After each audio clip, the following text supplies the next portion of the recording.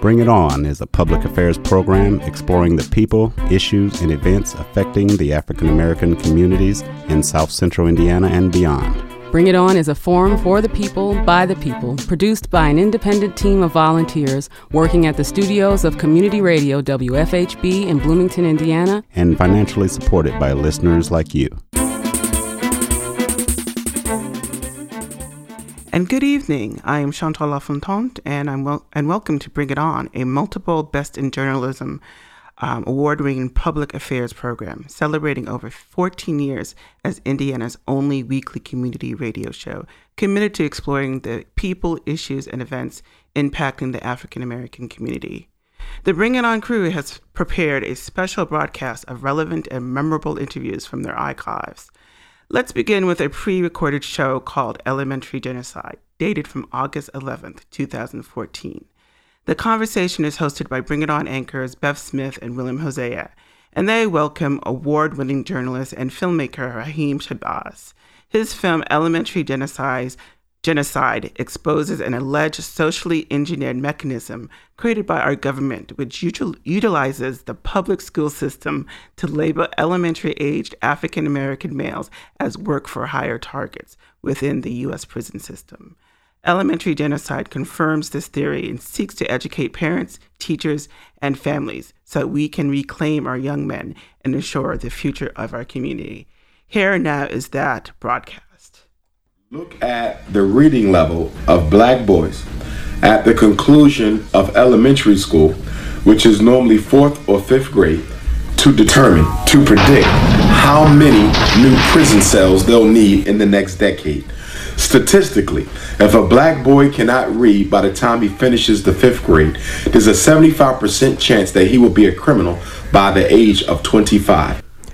And you just heard a clip from Elementary Genocide, a new documentary by Raheem Shabazz, owner of Rasha Entertainment, Inc., an award-winning journalist and filmmaker.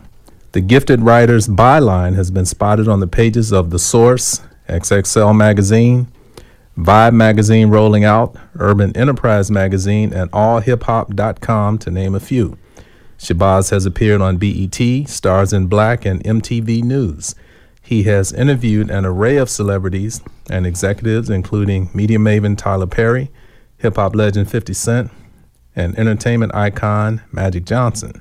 As a documentary filmmaker, Raheem Shabazz executive produced Elementary Genocide, which exposes the socially engineered mechanism created by our government and utilizing the public school system to label elementary-aged African American males as work-for-hire targets within the U.S. penal system.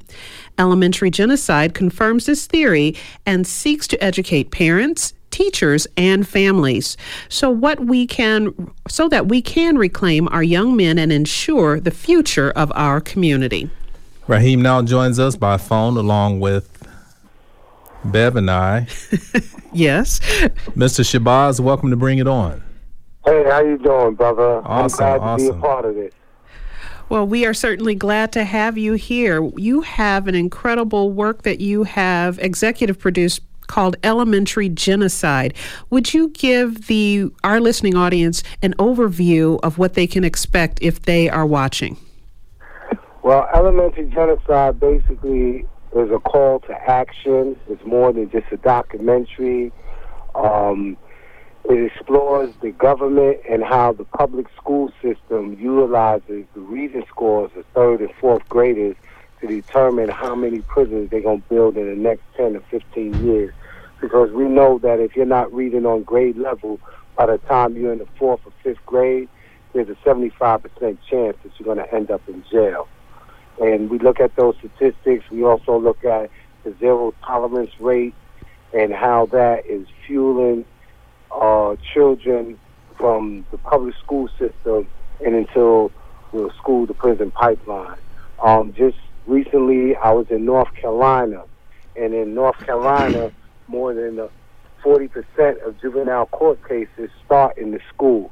So there's a direct relationship between the school and the prison system. and we explore that in the documentary, and we also offer solutions to dismantle the prison industrial complex.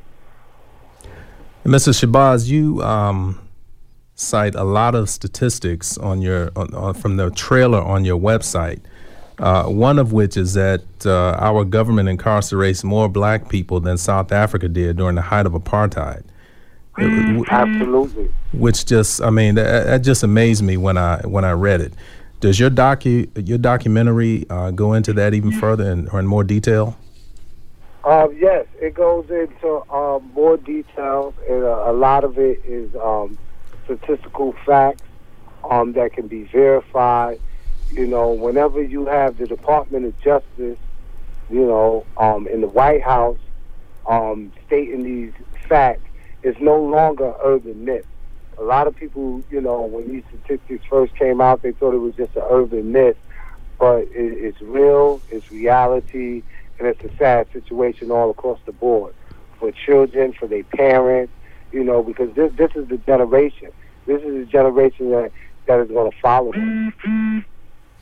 Now, Mr. Shabazz, you've had your work featured in The Source, XXL, Vibe. Certainly being a writer is a lot different than taking on a documentary. How did you get yourself prepared for this project?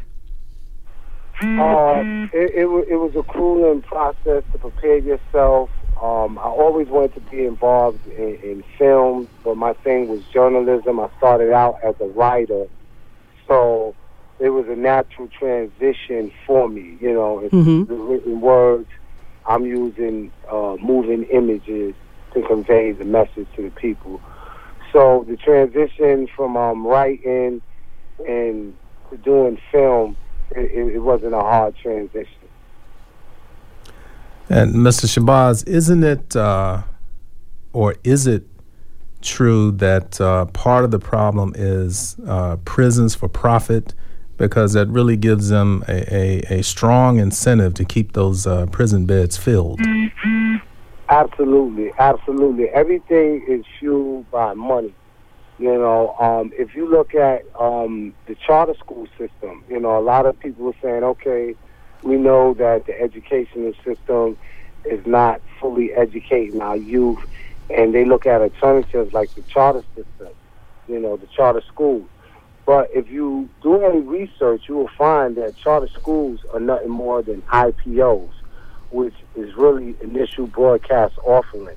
And these charter school principals, they operate more like CEOs of companies, and they work closely with elected school board officials. And the charter schools are publicly funded and managed by private entities, just like the state and federal prison. And the business model is the same. It has been revealed that a lot of board members of charter school are board members of private prisons, such as GEO and CCA. They're heavily invested in private prison. And I don't know if you're aware, but there's another documentary where it's called Cash for Kids. And there was a judge that was sentencing these young youth, over 5,000 of them, and I think within a 5-year period, he made over $2.5 million where he was just selling them to the private prison, because they have a quota that they reach with the state where they want 90% of their beds occupied for the next 20 years. So it's all about money and it's big business.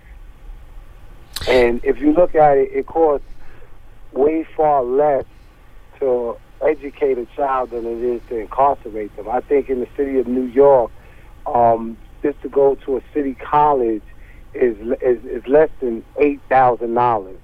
But to imprison someone for 1 year in New York is over $40,000. It's staggering. Did you meet with any resistance when you were putting together the documentary? Were people willing to talk? Some was willing to talk, some was not. I had people that signed on to be a part of the documentary, and then I guess, you know, maybe speaking with someone else or fully thinking about it, they had a change in mind. And, you know, they privately told me, Raheem, I believe in everything that you're doing, and what you're saying is the absolute truth. But I work for the school system, and I don't think that'll be a good look for me. So that was the only thing. As far as resistance, it wasn't no real resistance. It was just people was reluctant to come forward and talk truth to power. But there are those, that, was going to tell the truth regardless and let the chips fall where they may. Because a lot of these, you have some teachers that, have a vested interest in these kids. These kids remind them of their children, and they want to see them do the best and be the best that they can be. But a lot of times their hands are tied because they work for a system that is in need of repair. The curriculum is outdated. The tests that they take are standardized tests that are culturally biased. Even the way that we're being taught, the children are being taught in Western culture, they're being taught from a lineal aspect, and they're not being taught from an Afrocentric point of view or anything that they can resonate with them and what they see in their community and how they grow up and things that they're used to, Mr. Shabazz, one of the solutions that you recommend is for parents to homeschool their children. So are you suggesting that none of the schools, charter and public, should be, trusted? Well, no, I'm not going to suggest that. Okay. There are a lot of charter schools that are doing exceptionally well. There's one in Chicago, the south side of Chicago. For the last 4 years, they had almost 100% graduation rate. There's also Dr. Steve Perry in Connecticut. He's the number one principal in Connecticut. His school is doing phenomenal, but there's others that are falling below, the reading level. If you look in the state of Philadelphia, they closed 32 schools. And within months of closing 32 schools, they built a prison for $400 million. Education is not a priority in that state. The end result is that the kids is going to suffer. I was just reading something online. I have yet to do the research on it, but it's a new model that they're trying out where it's going to be 100 kids in one classroom. And it's in a district that's predominantly black. And as you know, they try things out on minorities and see if it works. And then they're just doing across the board in every city. Is this a technology-based kind of piece that will expose 100 students to this? Like I said, I read briefly of it. I didn't get in all the way to it. Just the headline alone shocked me. And like I said, I really speed read through it, and it was one of those things where I was like, wow, I'm really have to get back and to read this. Mm-hmm. It's online, Facebook, they've been going crazy talking about it. And see that, and that's the good thing about it with social media. A lot of things is being revealed about these school systems and what's going on, with the zero tolerance. Whenever you can handcuff and arrest an 8-year-old girl because she was talking back to the teacher and disrupting the class, that's adolescent behavior. They say that the brain doesn't fully develop until you 25 years old. Their brain is not wired to function on that level as adults. So why would they kids, and these are things that kids do and children do, so why would you put them in handcuffs? When you look at the children when they go to school represents a prison. Before they even see a teacher and they enter the school, the first person they're greeted by is a resource officer, which is nothing more than a police officer with a badge, a gun, and a metal detector. And it's the same way when you go to visit someone in prison. So there's a direct correlation. Now, you mentioned certainly there were some schools that you've highlighted that are doing well. What are the best practices that you can see that help them sort of turn that tide and not become part of the statistics of which you're featuring? The curriculum. They're teaching them about their history, They teach them to look at themselves and to see themselves as great individuals. And they take them through the history where we was African kings and queens, and that we invented a lot of things and what we contribute to society. In the public educational system, they're going to tell you that, George Washington, he never told a lie. They're going to teach you Christopher Columbus discovered America, and the kids know that's not true, and none of that resonates with them. They have nothing in common with George Washington, and they certainly don't have nothing in common with Christopher Columbus. So, when you teach stuff like that and it's not resonating with the youth, and then something more importantly that I want to highlight, if I can, if you look at the teachers, 73% of them doesn't look like the students that they're teaching, and they're predominantly female. And it's sad when you don't have strong African-American males teaching males, or intellectual sister teaching these young black children, female children. And, and until that happens, it's going to be a sad state for us as a people. Did you ever get into this aspect of how many young people are going into education anymore? Are they attracted to those types of fields? How do we get more teachers of color into pipelines and into systems to be hired? Well, in a documentary, rapper Killer Mike said something that was real phenomenal. He said that if they was to come up with a program where they allow free education for those that pursue the teaching field, they don't have to pay no student loans back, and immediately can graduate from school, that they can go straight into teaching. That will entice more of us to become, teachers. And I think a lot of people look at, the salary of teachers. It's not the best paying job. So I think that derails us from wanting to pursue the teaching field.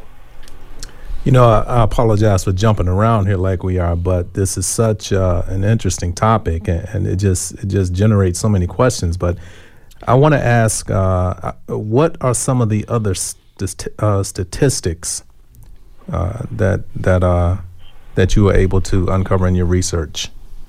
All right, we was able to find out that more than 50% of African-American males in the 4th grade did not meet the standard criteria in reading. And when that happens, eventually they drop out. And guess what? 80% of those dropouts end up in prison, and 40% of that is 80%, which is African-American. Just those statistics alone, that is startling. Just like, Dr. Cornel West said, rich children get taught and poor children get tested. And that's what's happening, and that's why we're falling below the national reading level, is because we're not being taught, we're being tested. And these tests, like I said before, are culturally biased. When they measure these tests and they measure the IQs, these come from individuals that was the father of eugenics, racy Nazi individuals that will have you believe that we're one chromosome away from being farm animals, and these are the type of people that we have teaching our babies.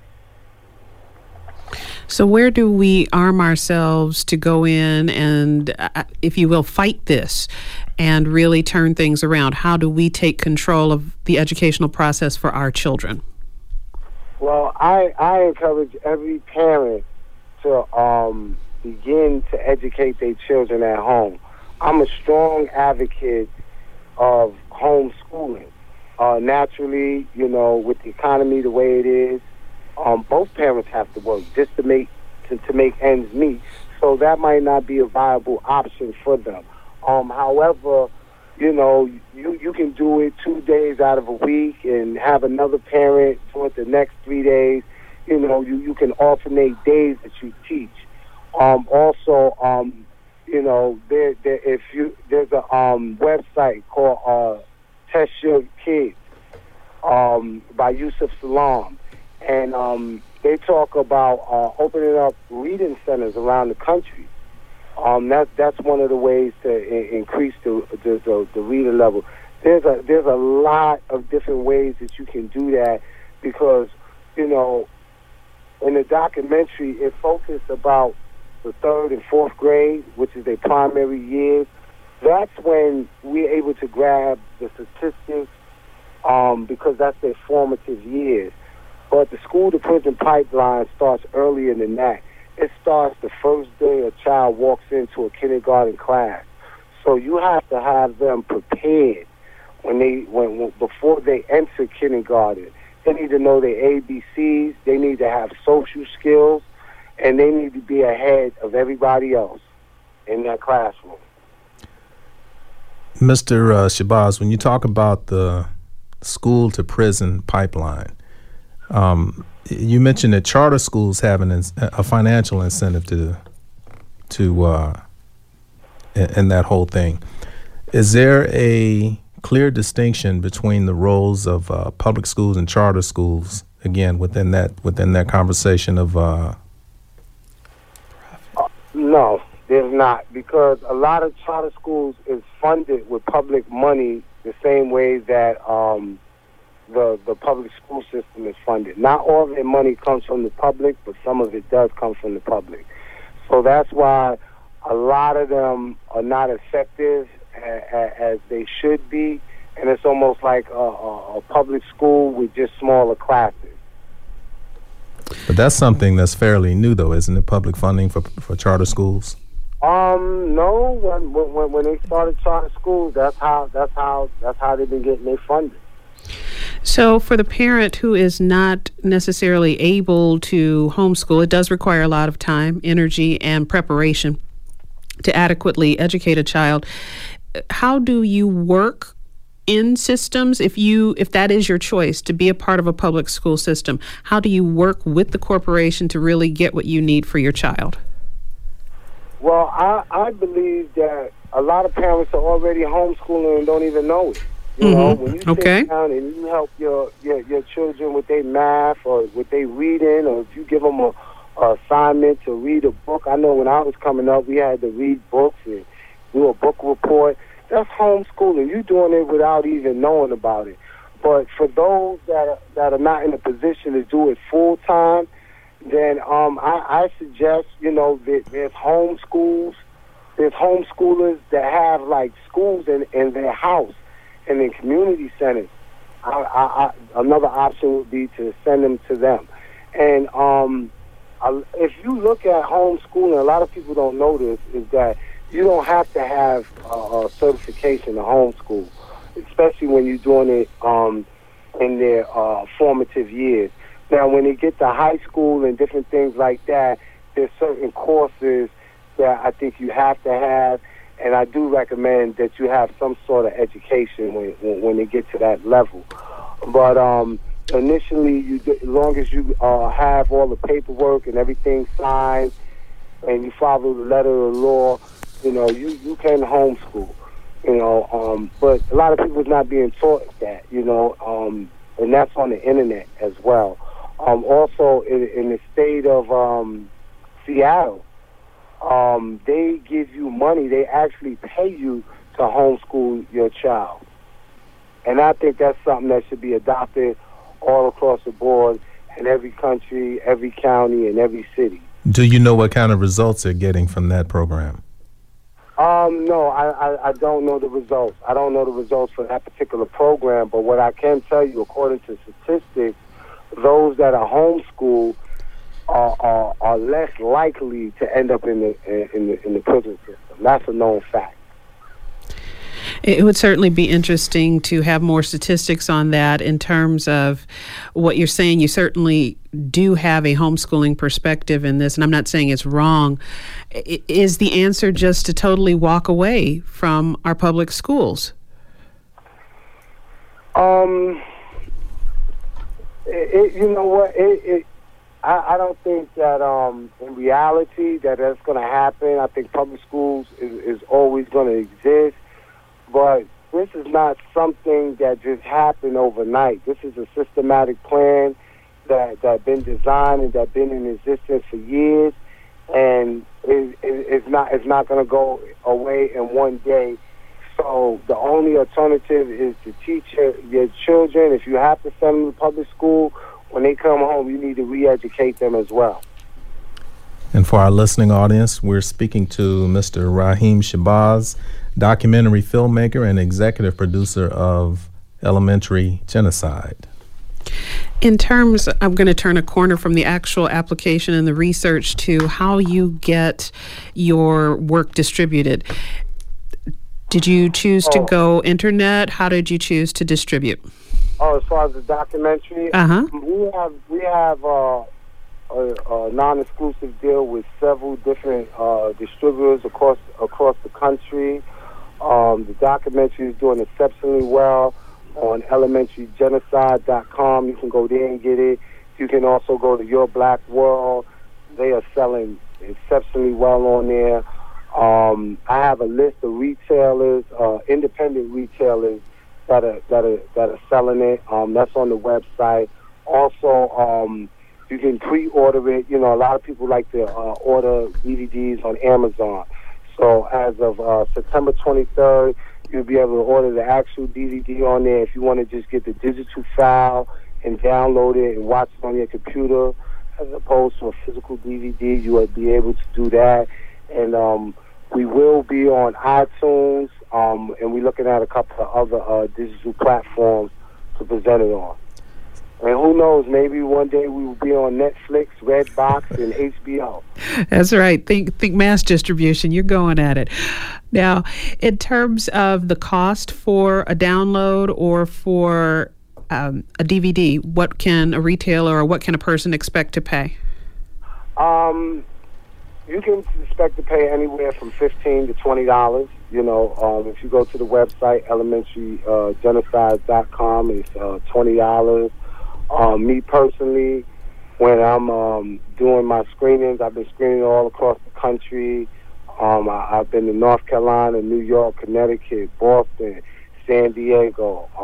Next month I'll be in LA.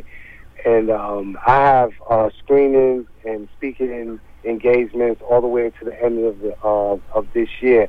And when I'm out, you know, we give them away for $10. You know, because at the end of the day, it's really not about the money. It's more so about the message. Well, two questions. Hold on. And if you're lucky enough to catch the bootleggers in Brooklyn and on 125th Street in Harlem, you might can get it for $5. We are a long way from Brooklyn, but let me ask you this. How long? Two questions. How long is the documentary? And number two, do you know if anyone is using it in the classroom? Oh, absolutely. It's being used in the classroom. When you had called me earlier, and I told you I was getting in the elevator, I was just leaving Clayton County Court, and I was just interviewing the judge. And this is one of the most radical judges in the nation, and he developed a program where now they have an 82% decrease in arrests for juveniles coming from the school system.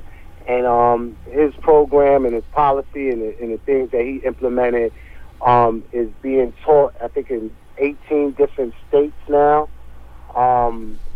So there is a lot of people that are doing it. I forgot what your question is. I'm sorry. What was your question again? What's the duration? How long is the documentary? Oh, the documentary is 60 minutes. Okay. So we're not talking an incredibly long length of time to make an investment to sit down and watch the same length of House of Cards. You can sit down and really educate yourself on a perspective of what's happening in our educational system. Indeed, indeed. Now, would you tell individuals one more time exactly what website they need to go in order to find your work? You can find it at www.elementarygenocide.com.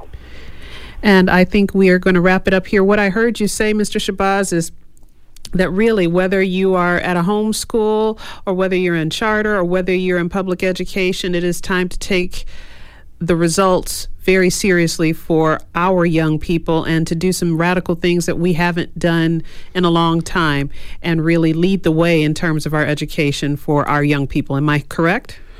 Absolutely. All right, wonderful. LAS. LAS, yes. All right. We would like to thank tonight's Bring It On guest, Raheem Shabazz, and Bring It On contributor, Cornelius. He's not here. William Hosea is in the saddle tonight and in the seat beside me for that insightful discussion on Mr. Shabazz's documentary, Elementary Genocide. To learn more about this film and to purchase it online, www.elementarygenocide.com. As mentioned at the top of the hour, the Bring It On crew has prepared a special broadcast of relevant, memorable interviews from our archives.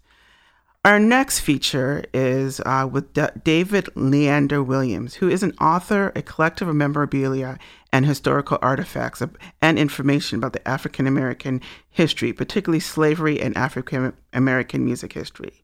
The hosts for this segment are once again Bev Smith and William Hosea. Mr. Williams has used his vast knowledge to write a book about the entertainment empire that developed on Indiana Avenue from its beginning in 1821 until its demise in the 1970s. His book is entitled Indianapolis Jazz: The Masters, Legends, and Legacy of Indiana Avenue. The book examines some of the nation's most influential jazz artists and the performance venues that once lined this vibrant Indiana Avenue thoroughfare, that were important stops on the Chitlin circuit that provided platforms for greats like Freddie Hubbard and Jimmy Coe. Here now is that interview from April 2014. Mr. Williams is a collector of memorabilia, historical artifacts, and information about African American history, particularly slavery and African American music history. He has used his vast knowledge to write a book about the entertainment empire that developed on Indiana Avenue from its beginnings in 1821 until its demise in the 1970s. He is joined this evening by Bring It On contributor Liz Mitchell, and he is ready to share some of the exciting history contained in the pages of his new book. With that, David and Liz, welcome to Bring It On. Hey, thanks for having us. Now, let's start off with you two telling us a little bit about your history, because you know each other how you pretty come well. to know each other, yes. Well, my dad, in a roundabout way, helped raise David. And I met David about 12 years ago at a mutual friend's house. And we were sitting around talking, and he was talking about his collection. I was talking about my collection, and he heard my maiden name.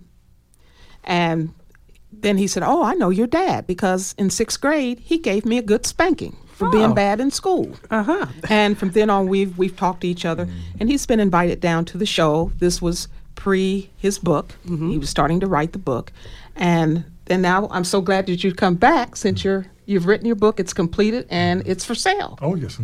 I grew up in Indianapolis, and David grew up in Indianapolis, and we both at one time lived in Lockville Gardens, which is right on Indiana Avenue. And back in the heyday, Indiana Avenue was comparative like being in Harlem, New York, with the music, great food, great restaurants, and just a sense of community like you wouldn't believe. And the fact that you both are so entrenched in your love for history, that's even more of a common bond. Oh, yes. Exactly. Absolutely. Now, Mr. Williams, you have a special event coming up to actually promote your book. Would you tell the audience a little bit about it? I will be at the Topos Greek restaurant at 4th and 8th. I'm 8th sorry, and Walnut. 8th and Walnut? Yeah, 8th and Walnut. I'll be there April the 30th at 6 o'clock. I'll have a book signing, and I will also be bringing the Cliff Ratliff Quintet. They'll be playing there. And hopefully we're going to have the great Dave Baker and his lovely wife Lida to be there also. And I'll bring several artifacts from my my vast collection dealing with Dave Baker and then other Indiana Avenue greats. So I'm really looking forward to that. And there'll be a book signing at 6:30, and then the Cliff Ratliff Quintet will perform. Okay, now if I wanted to go back to Indianapolis and educate myself or experience some of this Chitlin circuit, what do I need to do? Where would I go? And what could I expect to see when I get there? Now, we all understand that the concept of the Chitlin circuit. No, we don't. Oh, No. okay. Let's The audience may not. Yes. Okay, the audience may not. Okay. Let's go back to the 1920s, 30s, and 40s, and the 50s. There was And Bev's childhood. Keep going. Right. Okay.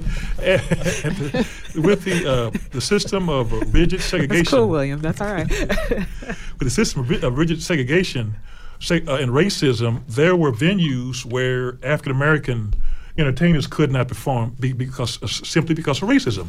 So some enterprising men and women in the Midwest and the South put their heads together and said, well, since our entertainers cannot perform on the Caucasian circuit, we will develop our own circuit. So in the various cities in the Midwest and the South, Chicago, Detroit, Indianapolis, Louisville, Kentucky, St. Louis, Cincinnati, Dayton, in those cities, enterprising entrepreneurs got together and said, we will have venues that will be specifically for our African American entertainers, so that they won't have to worry about coming to town and not having a place to stay or having a venue in which to perform. We will establish these various venues around the country. So that's how the Chitlin Circuit was established back in the 40s and 50s. Now, is the concept of the Chitlin Circuit done away with altogether, or has there been some revival of it in recent years? In recent years, there's been revival, mainly in the blues idiom.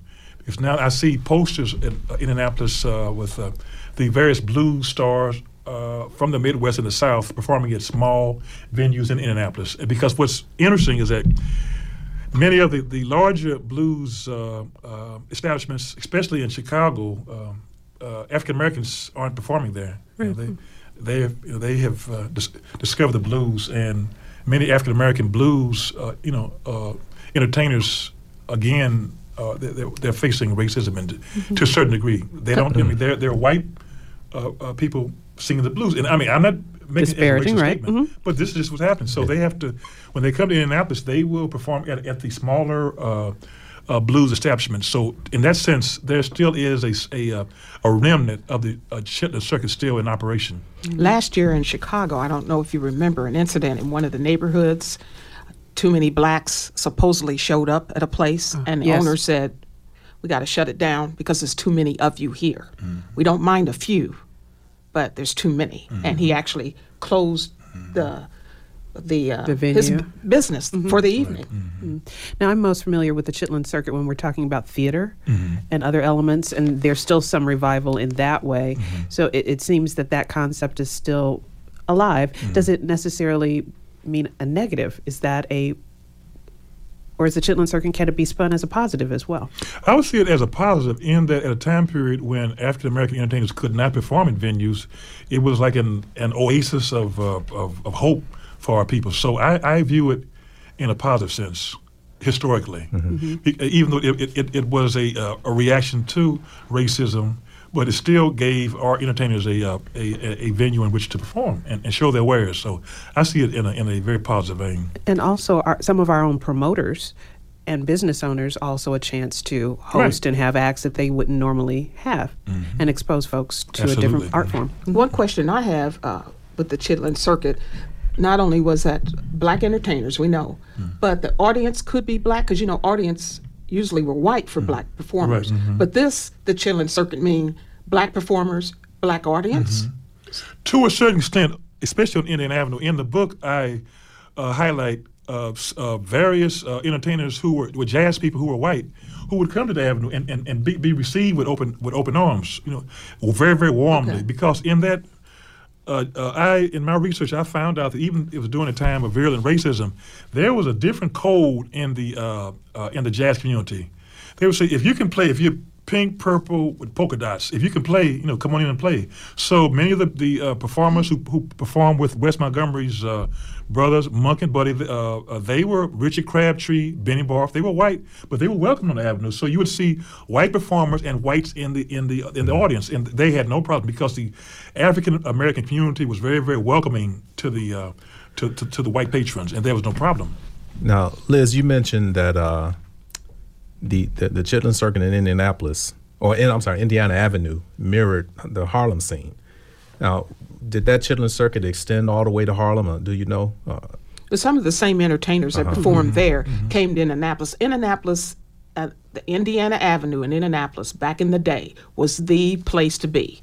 On the weekends, that was black. In fact, all the west side there was black. Where IU Med Center sat, that was the black community. It surrounded and was near Crispus Attucks High School, so you had your own high school. And there was a grade school there, which was tore down. They were going to tear down Crispus Attucks, but everybody threw a fit. Yes, and that was not the thing. You didn't want to go there and touch Crispus Attucks. So they saved that, but the grade school's gone. But Indiana, in its heyday, that's where we went. That was our folk. We were comfortable, and it was like coming home. Absolutely. It was the place to be. And you talk about good food, the restaurants, just... That was it. To answer William's question along with Liz, you could find versions of the Chitlin Circuit. It could be in Gary, it could be in Detroit, it could be in Harlem, it could be venues across the country. So that similar thread happened everywhere. But in particular with Indianapolis jazz, what kind of, as the kids say, what kind of swerve or swagger did Indiana Avenue bring that perhaps other areas didn't necessarily have? What was special? What was so special about Indiana Avenue is that the entertainers of various genres, family in the 1900s, we had the family band, the people, the Oscar de Paris, Sidney de Paris. They were out of Crawfordsville, Indiana. They performed. And in the 1920s, you had Noble Sissel, Eubie Blake, the Ink Spots. There's such a kind of a so many different types of music that all came together, and the music was great. And each performer in his own genre was the best of the best. So you could, as a kid, I remember walking down the avenue from Lockfield Gardens on down to the Madam Walker Theater. We can talk about that later. And I'd walk past one venue out here, the blues, the really down-home Mississippi gut bucket blues.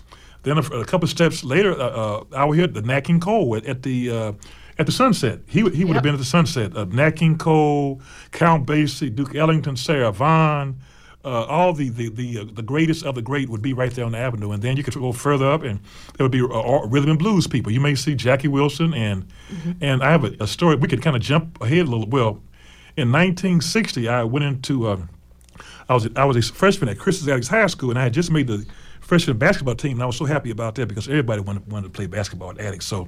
So I remember rather than going home one evening, I kind of found myself going down to the avenue because they said there was this guy who was coming in town who was a left-handed guitar player, and I said, wow. So what I did, I ran to Lockfield. I was 6'4" or 5", skinny, at that time period, and I painted a mustache with my mother's mascara on. I took my daddy's hat and I pull it over my ears to look like an old guy. And I went down to a place that was called The Place to Play. And at that time, there was a band there that was called Baby Leon and the Presidents. And so these two gentlemen, I will reveal their names later on. I want to shock you. Came to town, and they were promised a gig at the Brass Rail, which was a white establishment downtown on Ohio Street. The club owner did not know they were African American, so when they traveled from Clarksville, Tennessee, to the Brass Rail, they stopped at the door and said, "Oh, I thought you were white. You can't come in here. I'm sorry." So they said, "Well, since we made the trip, can you give us gas money?" He said, "No, we don't have anything to give you."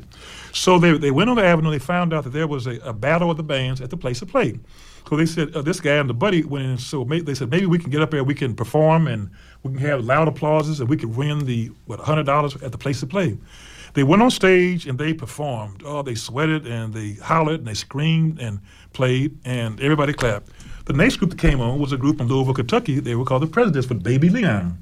They performed, and the crowd clapped louder, and they were well received. So, consequently, the two gentlemen who came to town did not win, so they didn't have any money. So I remember clearly going out the door, I said, I went to the stage. I said, excuse me. I said, I really like your playing. I said, I'm here to play. He said, can you tell me who are you and where you come from? He said, oh, my name is Jimi Hendrix, and I'm from, he was coming out of Seattle, Washington at that time. I met Jimi Hendrix when I was 14 years old at the Place to Play. And people don't realize that he got his start on Indiana Avenue, a cat-a-corner from the Walker Theater at the Place to Play. And that's my little my little story. And they did a segment on Across Indiana where I talk about that on channel WFYI television station. Yeah. Who was the other guy? His name was Billy Cox. He later went with he was Jimi Hendrix's drummer, and he was also, I think, from Seattle. And he went with Jimi Hendrix back to Clarksville, and they formed a group called King Casuals for about a year. Then they broke up. The next thing I know, I was in college and heard something about Woodstock, and that's when he really became internationally famous. But I met Jimi Hendrix when I was 14 years old. Well, could you tell the audience who else came out of Indiana Avenue besides Jim? Because there's a lot of folk, and I know the audience wants to hear, besides Jimi Hendrix, who else? I know the Hampton Sisters. Okay, the Hampton Sisters. We had the great guitarist, who would come to my house. He was a good buddy of my father. Wes Montgomery would come to my house and play on our porch, but I didn't know that he was going to be Wes Montgomery. I just saw he was Daddy's buddy. Right. He would come over to our house on Saturday at 515 West 24th Street and play on our front porch, and I didn't know. And then also you'd have people like the great Freddie Hubbard, who was from the east side of Indianapolis, but he would come down on the avenue to perform with other greats who left town. Larry, the bassist, Larry Ridley, he's in New York. Virgil Jones passed about 2 years ago. He was a great trumpet player. Then you had James Spaulding, who he's still performing in New York. He's played with everybody, Count Basie, Duke Ellington, everybody. And then you'd have people who left here all too early. There was, in my book, I talk about a gentleman by the name of Carl Perkins, who was from the Lockville area. He performed on the Avenue with Willis Kirk, the great drummer, who retired as the president of San Francisco State College. And Carl Perkins, the great pianist, left here and he went to California, and he was discovered by Miles Davis. And at that time, Miles Davis said Carl Perkins was the greatest pianist he had ever heard. But unfortunately, Carl had problems, and he died at an early age. Now, you mentioned Wes Montgomery just being a friend of your dad. Was your dad always surrounded by music? Was that part of his? Yeah, they would come to our house. I remember, and my memory is very good. They'd come on the weekend, and I remember the conversation. And Wes Montgomery would always talk about one of his buddies from the West Coast by the name of Pony Poindexter. And I remember that name so clearly that with me and Pony Poindexter, I was gigging out on the West Coast at the Lighthouse in Frisco, but Pony Poindexter is Pony Poindexter's that. But I remember clearly them talking about Pony Poindexter. Then there are other people too that would perform with Wes. A gentleman by the name of Mingo Jones from St. Joseph, Missouri, who's in the book. A pianist from Detroit called Errol Van Riper, fantastic pianist. Bassist Dale, his name. Dale, I can't think of the first name. He's in my book. Dale is the last name, but they all performed with Wes Montgomery, along with his brothers, Monk and Buddy. They were all great. You mentioned the Hampton Sisters, and you also mentioned quite a few men. Were there any female solo artists? Yes. As a matter of fact, I'm producing a program where I've contracted a fantastic vocalist who was a grad student here at IU maybe 5 or 6 years ago. Her name was Karen Taborn, and she's going to return to Indianapolis, and she's going to interpret many of the female vocalists from the 1950s, and they would be Flo Garvin, Helen Fox Walker, Lois Blaine, Sarah McLawler. These were all great female vocalists who performed, and I listened to a lot of female vocalists, but when I heard her perform at a jazz club in Indianapolis, I said, she's the one. So I will be bringing her to Indianapolis to reinterpret this music, and they were great female vocalists. Okay. In putting together your book, will it be narratives as you're discussing with us? How did you put the book together? Well, actually, the book was, I go back to my days at Christmas Alex High School. I had an English teacher by the name of Dr.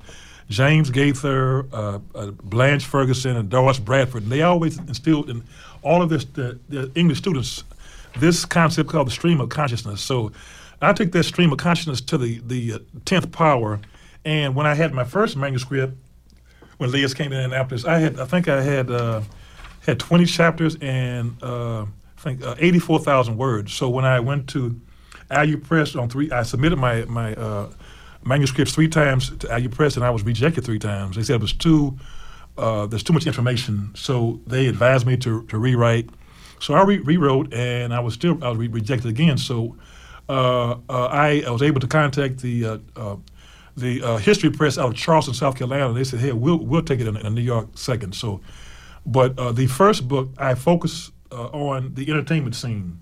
the book that I'm about halfway finished, that I had to cull from the first book. I would deal more with the social, economic, and political history of Indiana Avenue, a survey from 1821 to 1970. So the first book is entertainment. The second book will be pure history, and I'll talk about the flood of 1821, the founding of the churches in the 1830s, Bethel AME Church. Oh yes, right downtown. You know about Bethel AME Church, mm-hmm. Jones Tabernacle Church. I'll go up to the Civil War, then two events that occurred right before the Civil War. One event was in 1845. A sexton from Bethel AME Church was returning from the circle, and he was jumped by a group of they were called scalawags. They were mm-hmm. Irish and German residents, and they kicked his brains out. Mm-hmm. His name was Tucker, John Tucker. I write about that. Then 10 years later, I write about John Freeman, who was mistakenly identified as a runaway slave. And his story is very similar, reminiscent of the story, the great movie, the one, the Academy Award, 12 Years a Slave. Yeah, so I was writing about that 3 and 4 years ago, but the exact scenario where someone sees you on the street and say, "Hey, are you Willie? Don't you remember me? I'm your master. I'm going to take you back to slavery. You escaped and you owe me, blah, blah, blah." I write about that. I write about the first identifiable African-American business on the Avenue in 1861. And I was even happy. I was lucky and fortunate enough to find a photo of her of this lady. But I'll talk about her also. Her name was Nancy Smothers. She had a haberdashery, a beanery, and a rooming house in 1861. And so from there I go up to the turn of the century. I talk about the Speedway, the 500-mile track, which at that time was very, very, very racist. Blacks couldn't go there up until the 60s, mm-hmm. That 500-mile track. But because of that racism, African Americans in that entrepreneurial spirit developed our own racing circuit. And you've probably seen the videos about that. The Golden Glory. The Golden Glory, Golden Glory. So I talk about that. I also talk about the lynching that occurred in Marion, Indiana, and Major Taylor, the great bicyclist, who went around the world. And from there, I work into the 40s, and I'll talk about other people who were legendary on Indiana Avenue. And I spoke with Liz. I asked her if by her being such a young chicken, she didn't know she didn't know much about Minnie Moochy, the lady from the Avenue. My dad told me about the legend. I read about Minnie Moochy and also about Anna Red. A very, very nice lady on the Avenue, but don't cross. Don't mess with Anna. You don't mess with her. She was noted. There's one portion in the book where I talk about where there was some gentleman who owed her money, and she saw him in one of the clubs, not the Sunset of the kind of the bourgeois clubs, but one of the clubs back in the back. So she wanted her money, so she picked him up and slammed him. Oh. And beat him to a pulp. She went to court and. In beating her with the coat to a pulp, she used other furniture in the club. So when she went before the judge looked at Anna and said, "Anna, "You beat this man to a pulp." He said, "Why did you beat that man so without mercy with that chair for about a half an hour?" She looked up at the judge and said, "Judge, I couldn't lift that table to save my life." So she chose the chair, something she could handle. Had she had gotten that table, she would have whipped him with the table. So she said, I couldn't lift that table to save my life. But I talk about her and the other colorful characters on the Avenue that people have forgotten about. And I do this for the main reasons that to not only the history for this generation, but for the people who are coming up who don't know their history. Mm-hmm. I'm very, very. I've been very, very. Go ahead. About the murder of this young man in Indianapolis, and that all goes back to the fact that many of our young people, not only in Indianapolis but around the country, we do not know our history. Mm-hmm. I have a two-part question for you. Number one. When did Indiana Avenue realize its most popular and prosperous period? And then second, when did the realization finally set in that it's not what it used to be? Okay, I would say during the 1940s and up until maybe the mid-50s, I have in my collection photographs of many of the great stars who would come to Indiana Avenue. I mentioned before, Count Basie, Duke Ellington, Sarah Vaughan, Mantan Moreland, the comedian, many of the New Orleans blues people, Louis Armstrong, they would all come to Indiana Avenue, and they would perform at various venues. And some of them would come and perform at the white venues downtown where blacks were not permitted to enter. And then afterwards, they would come down the avenue and perform for our people. So 1940s was the most popular The 1940s, period. And if you can name any great star during that time period, 9 times out of 10, they performed. Nat King Cole, I remember seeing Nat King Cole as a little kid standing in front of the Sunset. This was about 1955, and not knowing who he was, but they pointed to him and said, "Oh, that's Nat King Cole." I didn't know who Nat King Cole was, but I remember the name Nat King Cole. And the demise of it. And the demise, I would say, in the 60s, I was at school in Colorado, and I would get the Indianapolis Recorder, which was the organ of the African American community. And by reading the articles, I could see that things were happening. I read one article where, as Liz talked about, there was a grade school next to, it was a the Booker T. Washington School 17, right, next to Axe High School. And there's an article said the city mysteriously and demolished that structure, and that was a structure very dear to our hearts. I'm telling you. So how they mistakenly and mysteriously demolished it, that's something to question. So during that time period, there are three, in my book, I focused on three components. The first was the fact that, I hate to admit it, in Lockfield, there were regulations that if you were able to get a better job and make a little more money, you had to move. So the people, who had the great jobs moved out of Lockfield, and it slowly began to go down. So that the integration, when we were able to afford to go off the avenue and take our black dollars with us, the highway system coming in and cutting through the area. Through the black neighborhood, cut it in half. Mm-hmm. And then the encroachment of IUPUI. So during the 60s and 70s, that's when the entertainment component withered on the vine. The city had a plan to put IUPUI there. And that, folks, will end our last segment for the evening. As we mentioned at the top of the hour, the Bring It On crew has prepared a special rebroadcast of relevant, memorable interviews from their archives. We hope you enjoyed the special broadcast. Bring It On has an open submission policy. If you have an idea for this program, let's hear it. Send an email directly to our volunteer staff. The address is bringiton@wfhb.org. We want to make sure we share everything and anything affecting the African American community with our listening audience in Bloomington and beyond. The email address, once again, is bringiton@wfhb.org. Bring It On's producer is Clarence Boone. Production support comes from Kyrie Greenberg. Bring It On's board engineer is yours truly, Chantal, and I'm also your announcer for today. Our original theme music was created by Jamel Afram. Be sure to tune in next Monday on August 12th at 6 p.m. for another exciting episode of Bring It On WFHB.